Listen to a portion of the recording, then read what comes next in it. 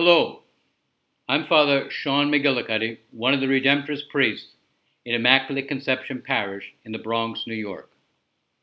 Today is the 20th Sunday in Ordinary Time.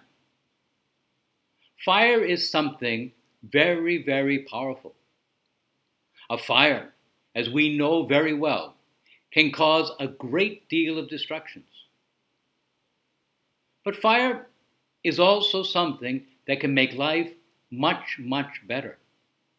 In the past, and now in these days, in different ways, we cook, we heat our homes, provide light during the night with fire.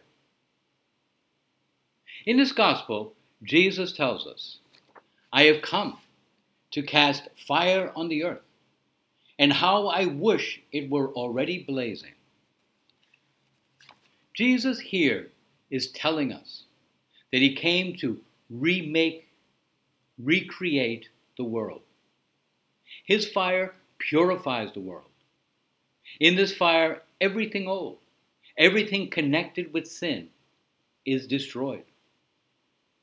Also, this fire gives us the warmth which gives us life.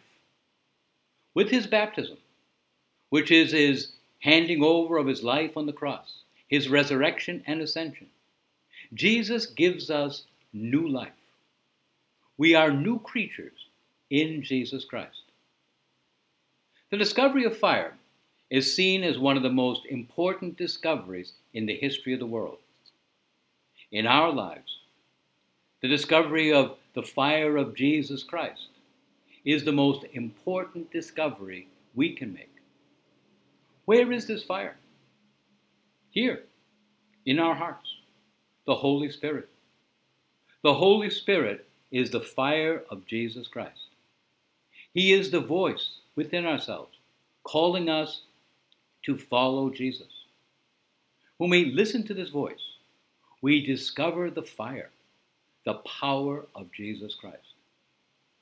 In the second reading, the author of the letter to the Hebrews compares life to a race. And he tells us, let us rid ourselves of every burden and sin that clings to us, and persevere in running the race that lies before us, keeping our eyes fixed on Jesus. The Holy Spirit gives us the ability and the strength to do this. He helps us to leave aside our sins and really see Jesus as our true life. With the Holy Spirit, everything good is possible. In the church, there is a very popular prayer, Come, Holy Spirit. As we go through this day, and tomorrow, and the next day, and the day after, let us make this our daily prayer. Come, Holy Spirit.